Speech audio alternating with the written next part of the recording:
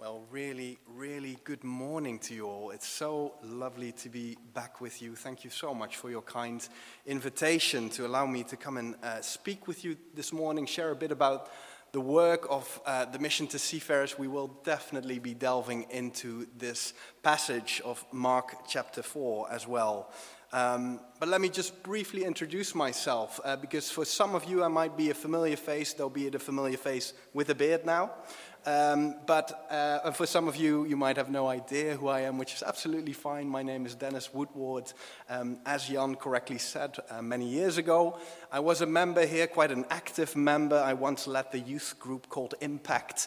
I was a kids' church leader. I was actually baptized and confirmed here, as was my brother Martin. My parents were active members, and so for many years, Trinity was certainly our home church.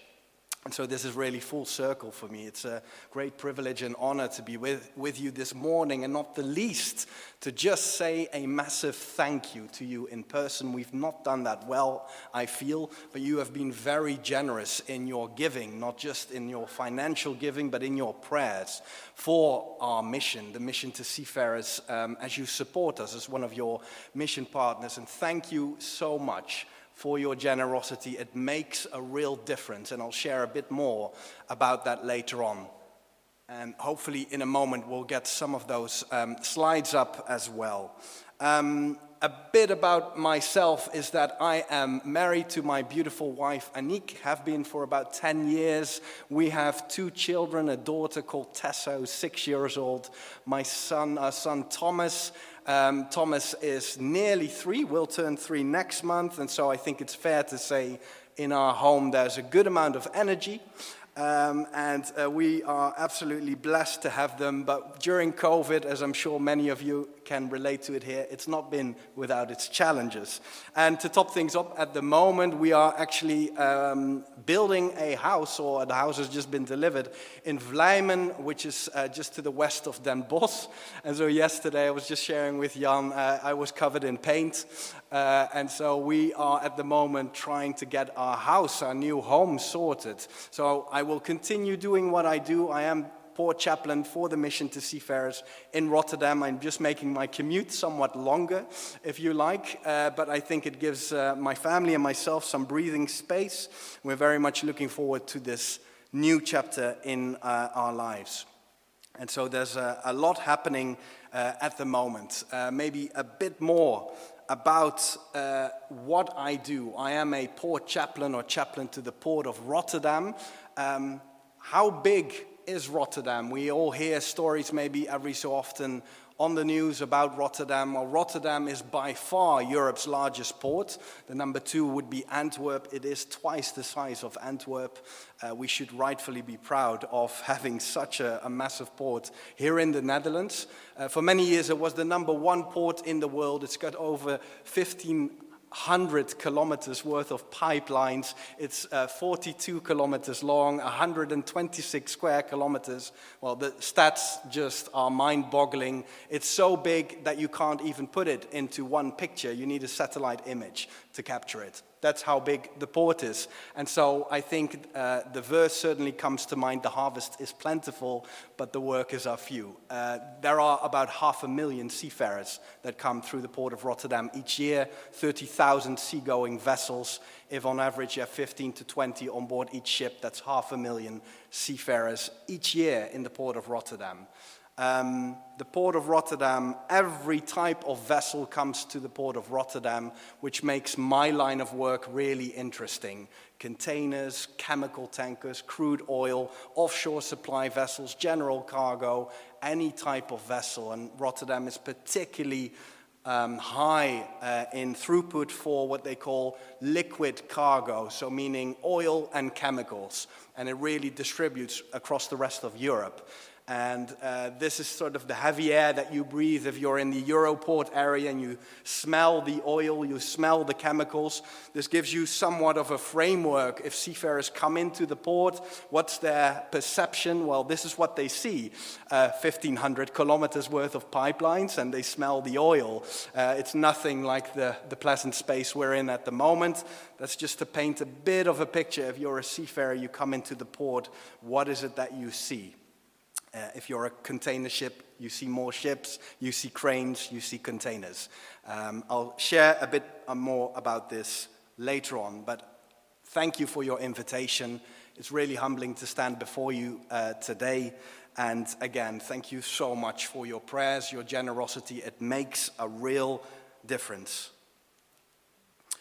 We will be delving in, and I'm very grateful. I'm sorry to interrupt your series on Acts. You have to forgive me for that. But we will certainly be delving into this passage that was so beautifully read just now on Mark chapter 4. And we'll sort of have a See Sunday style service together. And in this passage, we see Jesus calming the storm. Now, when I was a young boy, and I was in Sunday school here, as it was still called at that time, 30 plus years ago, there's my age for you, 38. And so when I was here growing up, this was a story that frequently came by. I'm sure we all have heard this story many times, but I think there's some beautifully hidden treasures in the stories that I'd really love us to explore together this morning. And if nothing else, there's one key word. When I went to theological college, I trained at Ridley Hall in Cambridge, and we had a lovely American New Testament scholar who said, if you don't remember anything else from your 3 years at Ridley, remember this one word: context. Context. And I would encourage you, whenever you read Scripture, because we have one big narrative, that you remember that word, is that we take these 6 verses out today, but where have we landed is a good question to ask yourself whenever you read the Bible. Where have we landed in Scripture? And so let me just briefly paint a picture for you, because it gives us an insight into what's happening at the moment. Where are we? Where have we landed in Mark's gospel? Well, we see that Jesus is very popular. Huge crowds are following him, and they want to see him in action. And so we read that many people came to see Jesus from Judea, Jerusalem, Idumea, and the regions across the Jordan and around the Tyre and Sidon. And when they heard all that Jesus was doing, this crowd was traveled from afar and is now keen to see all that he is doing. So they've come to see him because they've picked up the news, and Jesus is actually very popular. Don't forget that by now he's done quite a lot of miracles, and so they're keen to see Jesus in action, if you like. And so where is Jesus at the moment in our story? Well, Jesus is with his disciples. He's sitting in a boat on the Sea of Galilee. He's teaching a large crowd. And we read at the start of Mark chapter 4 that again Jesus began to teach by the lake. The crowd that gathered around him was so large that he got into the boat and set it out on the lake while all the people were along the shore at the water's edge. And so at this point it's so busy, it's so crowded that, as the Message translation puts it, Jesus had to use the boat as a pulpit. It's quite a clever way, quite an inventive way of reaching more people. Imagine I'm standing in the shore edge and you're all crowded here. I can reach you better if I'm further away. I can reach more people. And so this is quite an inventive way of using the boat as a pulpit to reach more people. And so we arrive, that's just painting a bit of a context of where we've landed into our gospel passage for today. We've arrived at our passage in Mark chapter 4, starting at verse 35. Jesus is sitting in the boat. He's speaking to his disciples, this group of 12 intimate followers for the 3.5 years that Jesus was physically on earth, those people who followed him closely. And so I'd like us to explore 4 key questions, I think, that arise from this passage that offer us hope, comfort, and peace in times of raging storms, not just for Jesus' disciples, but for all of us, I would argue, in this global pandemic with all its challenges and restrictions, and also in particularly for those we also remember and honor today, the seafarers. And what's the good news in this passage that can help us when a furious storm arises? And so let's explore these 4 questions together. First of all, the first one has to do with change. Shall we go? This is a picture of seafarers, 4 Filipino seafarers that I took in a ship I visited. And as you can see, they're not really dressed in what you might normally expect if you visit a ship, in their uniforms, their outfit. But they're actually packed and ready to go. It's the party for any seafarer is the day they get to go home. Most seafarers, if their ratings, they tend to be on 9-month contracts. It's very normal. It's a long time to be away from your home and your loved ones. Main nationalities I meet on board are Filipino, Chinese, Polish, Ukrainian, Indonesian. Those tend to be some Dutch, some English, not many. But many different nationalities that I come across on board. Here were 4 Filipino seafarers about literally their taxi had just arrived to take them to Schiphol and to fly to Manila in the Philippines. And so that's a party in the life of a seafarer. It just gave me a chance to briefly pray for them as they set out to go. And so I had to tie that one with, shall we go? And they would probably answer, yes, yes, please, let's go.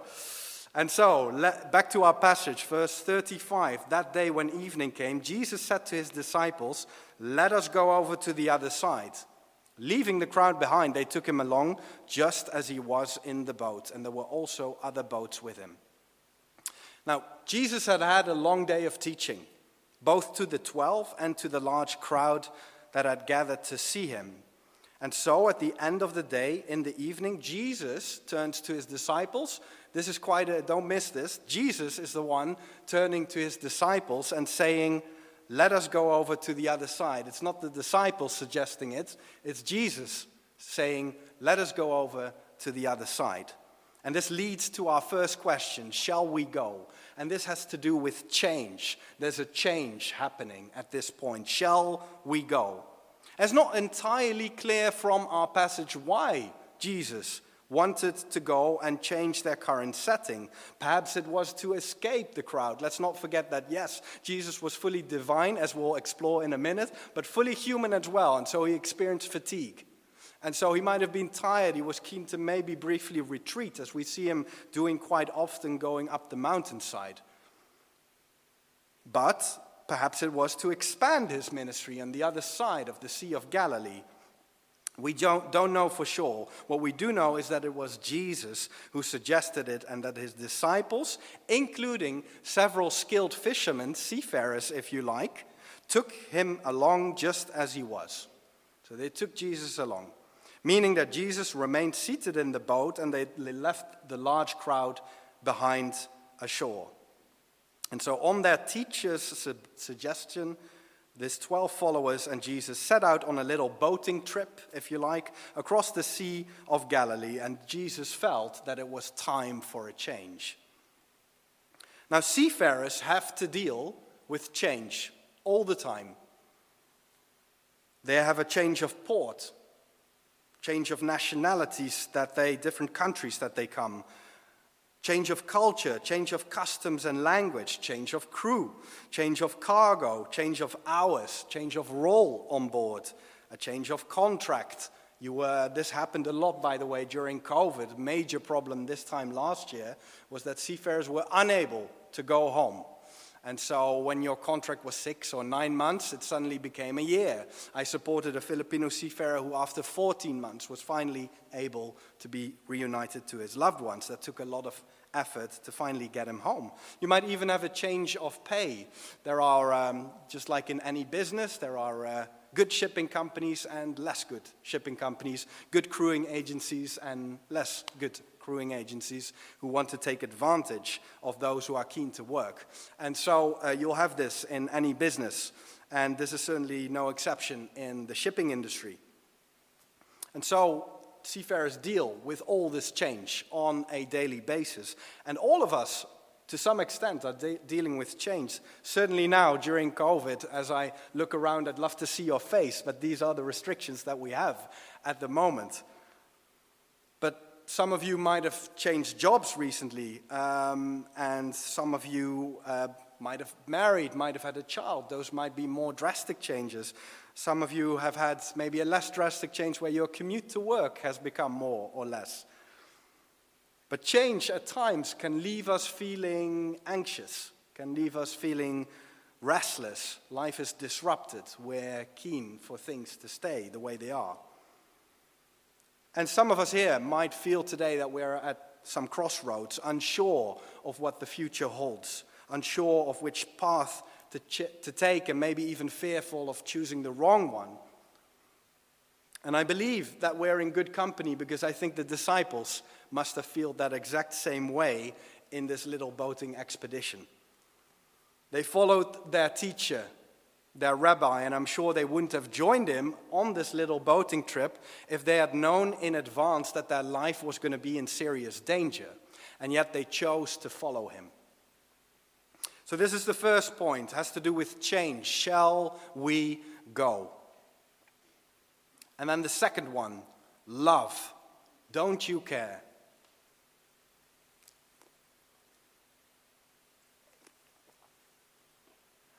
Thank you. Don't you care? Verses 37, 38. A furious squall came up, and the waves broke over the boat so that it was nearly swamped. Jesus was in the stern, sleeping on a cushion. The disciples woke him and said to his teacher, "Teacher, don't you care if we drown?" And so happy sailing on the Sea of Galilee turned into a fight for your life expedition, which the disciples must have been really thankful for. And note the sarcastic tone. Since it was Jesus who suggested it in the first place. He suggested that they go over to the other side, as we just explored. So that's great. They're in this mess at the moment because they had obeyed their teacher. They'd obeyed and followed their master. And so the disciples were encountering a real crisis, had probably entered panic mode by now, because this furious storm had arisen, waves were breaking into the boat that it was nearly swamped, as we read. The boat was filling up quickly, and we read in Luke's account of this story that they were left in great danger. They were left in great danger. So they followed their teacher, they were left in great danger. And by now, the disciples, including some very skilled fishermen, seafarers, were gripped by fear, in survival mode, convinced they were going to drown in the Sea of Galilee. And again, just to paint a bit of context, we speak about the Sea of Galilee. It's actually sort of Israel's largest freshwater lake, known as Lake Galilee, Lake Tiberias. It's about 21 kilometers long, 13 kilometers wide, and the river Jordan runs through it from north to south. But due to its low-lying position, about 200 meters below sea level, and surrounded by mountains, Lake Galilee was and still is very well known for sudden, furious storms arising. You've got the mountains surrounding it, low-lying area, and so a storm can arise at any minute. And so amidst this chaos, just imagine for a minute, of raging winds, massive waves, water pouring into the boat, drenched disciples who are yelling at each other. They're writing out their last wills, right? And so what is Jesus doing at this moment? We have all this chaos, utter chaos happening. Fight for your life expedition. What is Jesus doing, right? We're here sitting, followers of Jesus, Christians, little Christ. Jesus is our model, and so we look to him to become ever more like him. So what is Jesus doing at this point? Jesus is asleep in the stern, which is nautical language for the back of the boat. And he's not just enjoying any sleep. There's a beautiful addition here. He's sleeping on a cushion, it says, on verse 38. So he came prepped. That gives extra neck support, right? He came prepped. And so that Jesus had physically removed himself from the rest of the disciples by retreating to the back of the boat, asleep on a cushion. That's what Jesus is doing. All this chaos is happening, and that's what Jesus is doing. And what is astonishing is that his disciples certainly found it astonishing enough to wake him, is that Jesus has been sleeping through this entire episode. As this is happening, Jesus is fast asleep. And so the soaked, fearful, and let's be honest, understandably upset disciples wake their teacher up and saying, "Teacher, don't you care if we drown?"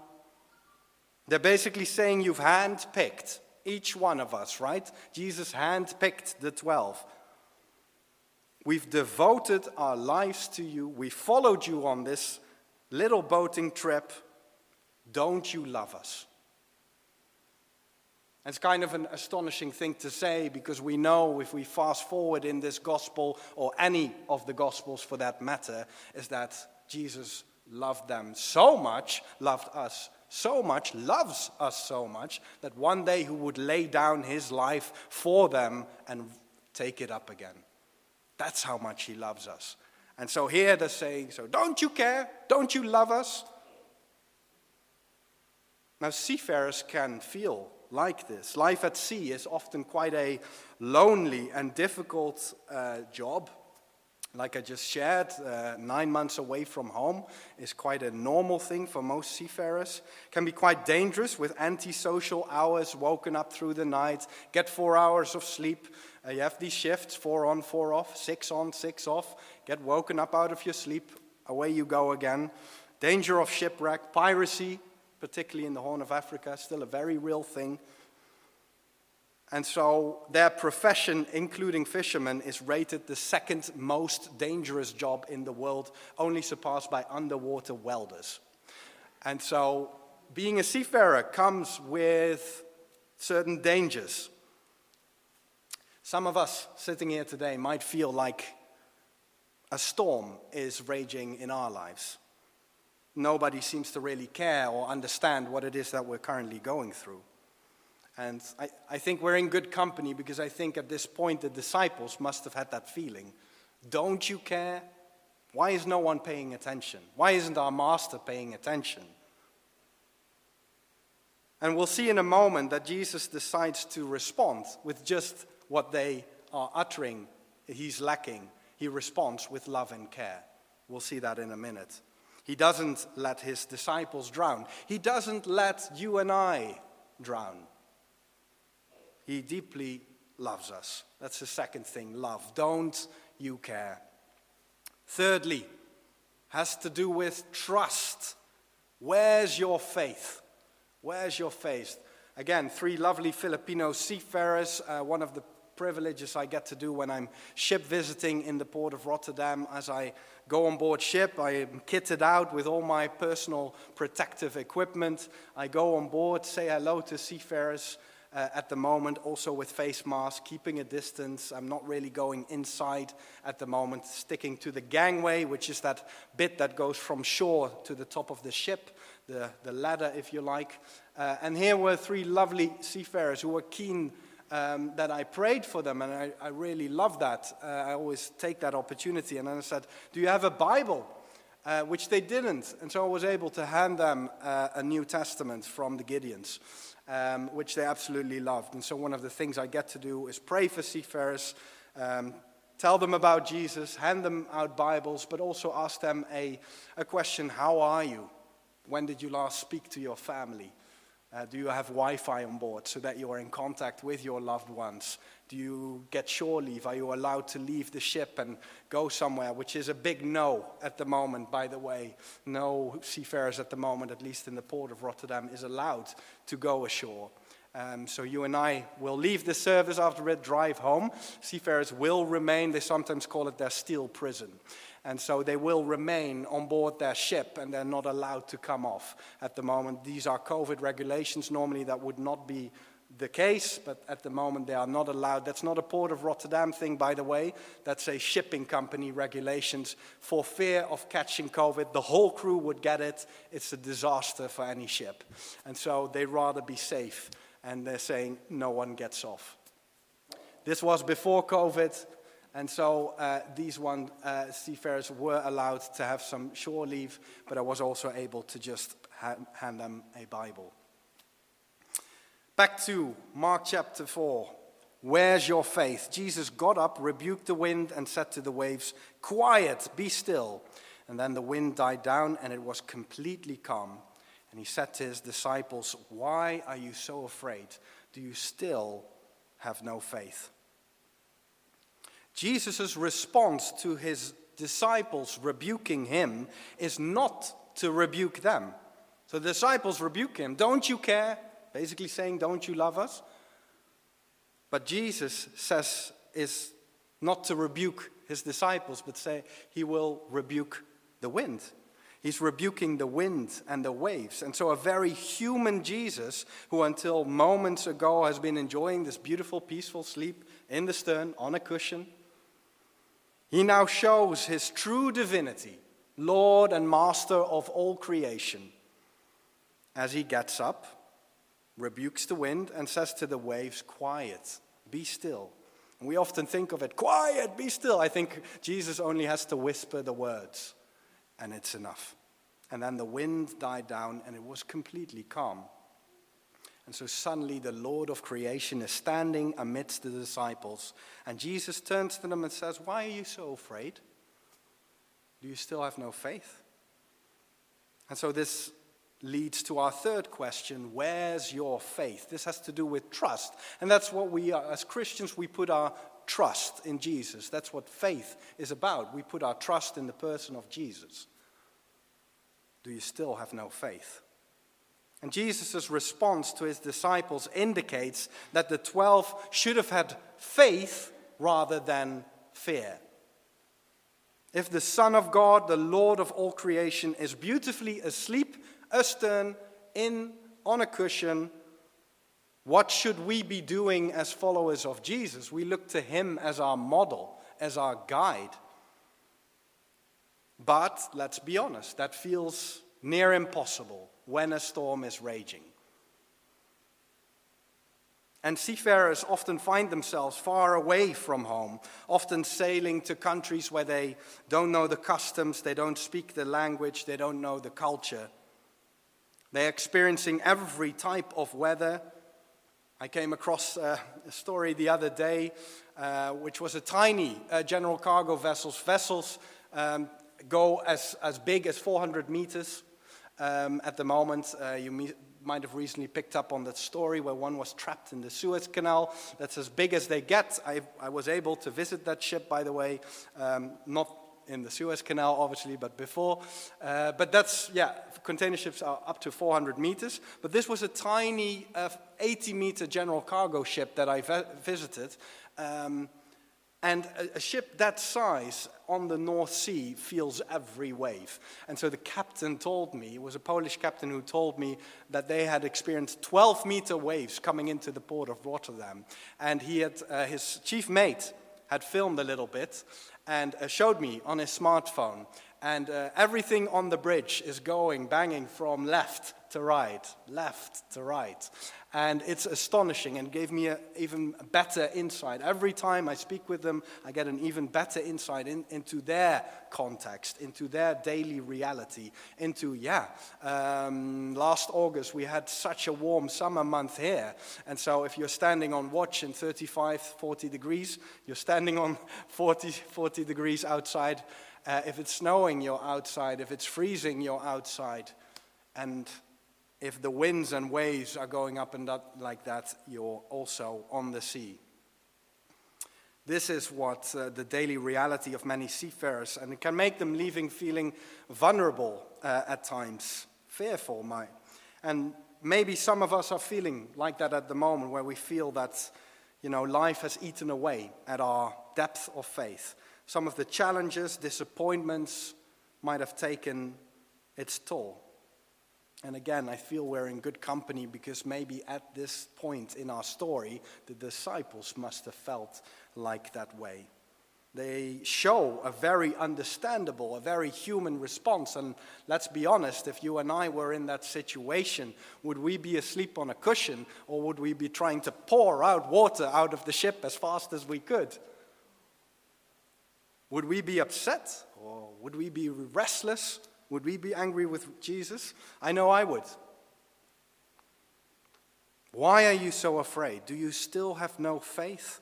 And I think what Jesus is actually saying here to his disciples, saying, don't worry, I've got your back because I deeply, deeply love you. I won't let you sink. Trust me.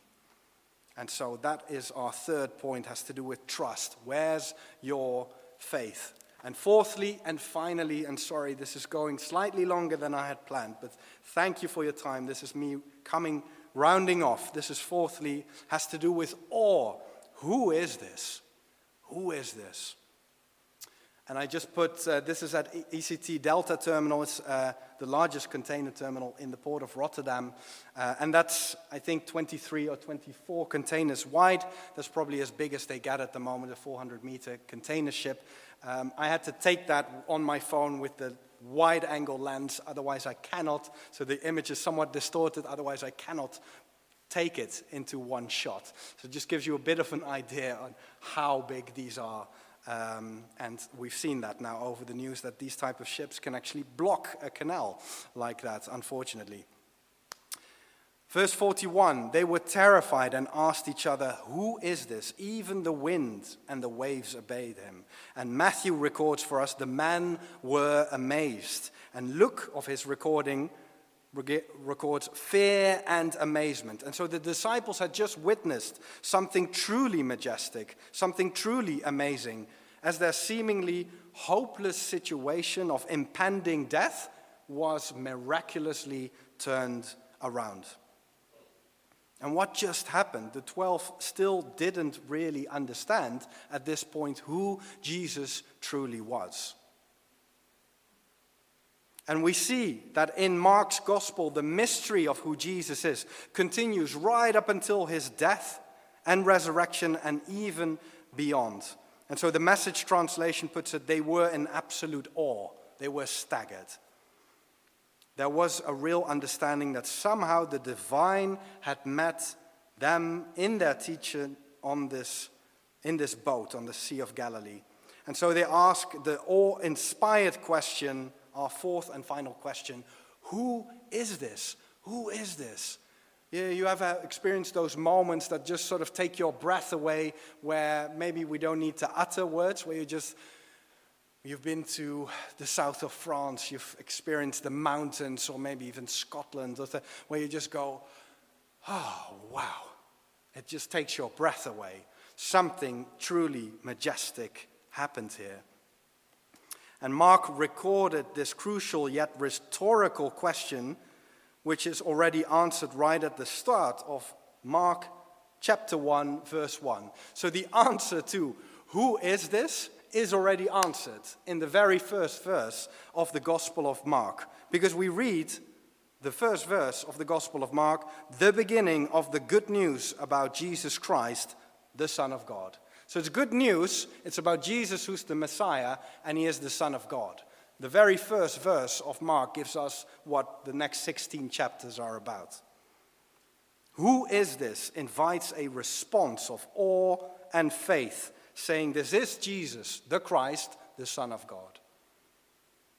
And the disciples' awe is further amplified by using the word even. Even the winds and the wave obeyed him.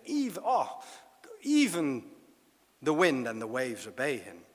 They had witnessed creation bowing down before Jesus Christ, the Son of God. Although at this point they might not have fully realized who Jesus was. So seafarers get to travel the world, which is often the main motivation to become seafarer. Next to the prime number one motivation is financial gain, the pay.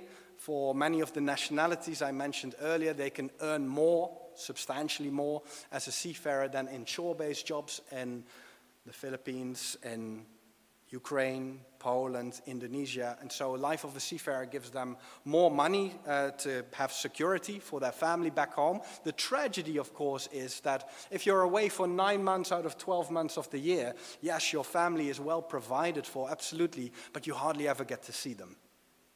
And so the time you're home, the first thing you want to do is have some space for yourself. Your wife, your spouse is really keen to reconnect. You want to somewhat disconnect. It can leave for some fractured marriages at times. I think the divorce rate among seafarers is very high for not clear guidelines, understanding before you enter into this. It's a very different lifestyle. I could never do it. And so I have nothing but the greatest admiration for the 1.6 million men and women globally on the 50,000 merchant ships who make this possible every day. And just think of this for a moment. 93% of all the world's goods travel via sea. Now, my guess is that 90% of us here, if not 100, have a mobile phone in our pocket or in our purse. That arrived via sea. The clothes you're wearing arrived via sea. The car you drove to church tomorrow arrived via sea. The petrol in that car arrived via sea. The supermarkets would be empty if it wasn't for seafarers. And so we take so much of this for granted, or same-day delivery, those kind of things. It has a pressure on the logistical chain. And seafarers make this happen. And I often thank them when I'm on board for their service, because yes, the financial gain is usually quite good. Again, there are bad apples, but the financial gain is usually quite good, but it comes at personal sacrifice. Some of us might currently be feeling that we've lost that sense of awe and wonder for our Creator God. And I believe, again, we're in good company, that the disciples must have felt that same way at times. They were both amazed and afraid at what they just witnessed in this unfolding of this supernatural event in front of them, where Jesus utters these words and everything comes to a halt. But it must have fueled their faith. Where's your faith? Where's your trust? They witnessed this, and it must have boosted their relationship with the Lord. And so that's our fourth and final question. Who is this? And as I conclude, and I'm nearly done, people, I'm nearly done. Thank you for bearing with me. Thank you again for your massive generosity, for the way that you contribute to the mission to Seafarers. It makes a real difference.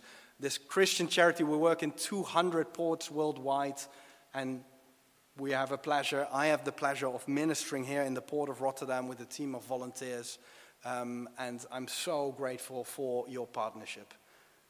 And so we've explored these 4 key questions that arise from this passage as Jesus calms the storm, and just as Jesus offered love, hope, comfort, peace to his disciples during the raging storm, he offers the same to you and I and to our seafaring friends around the world as we seek help, guidance, and direction in life. I would argue particularly now as we all deal with things in our life during this pandemic.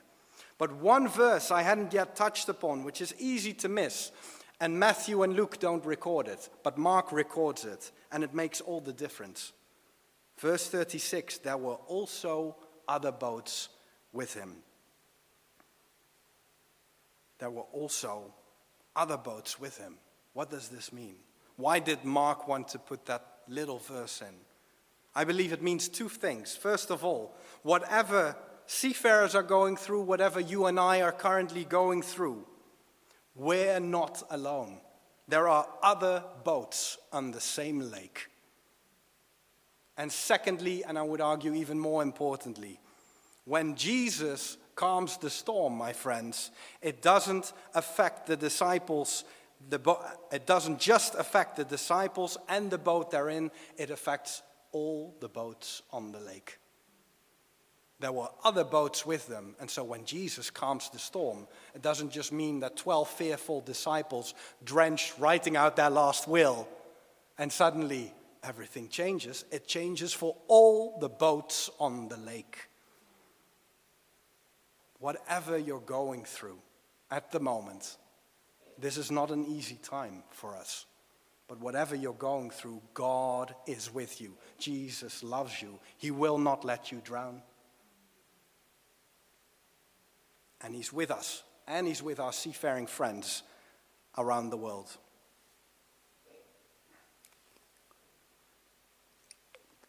Let me close with this quote from Louisa May. For those of you who are very good in literature, it's the author of the novel Little Women. She said, "I'm not afraid of storms, for I'm learning how to sail my ship." As we honor and celebrate seafarers, may all of us look towards the captain of our ship, capital C, the Lord of our lives, as he helps us day after day after day to sail our ship. Amen.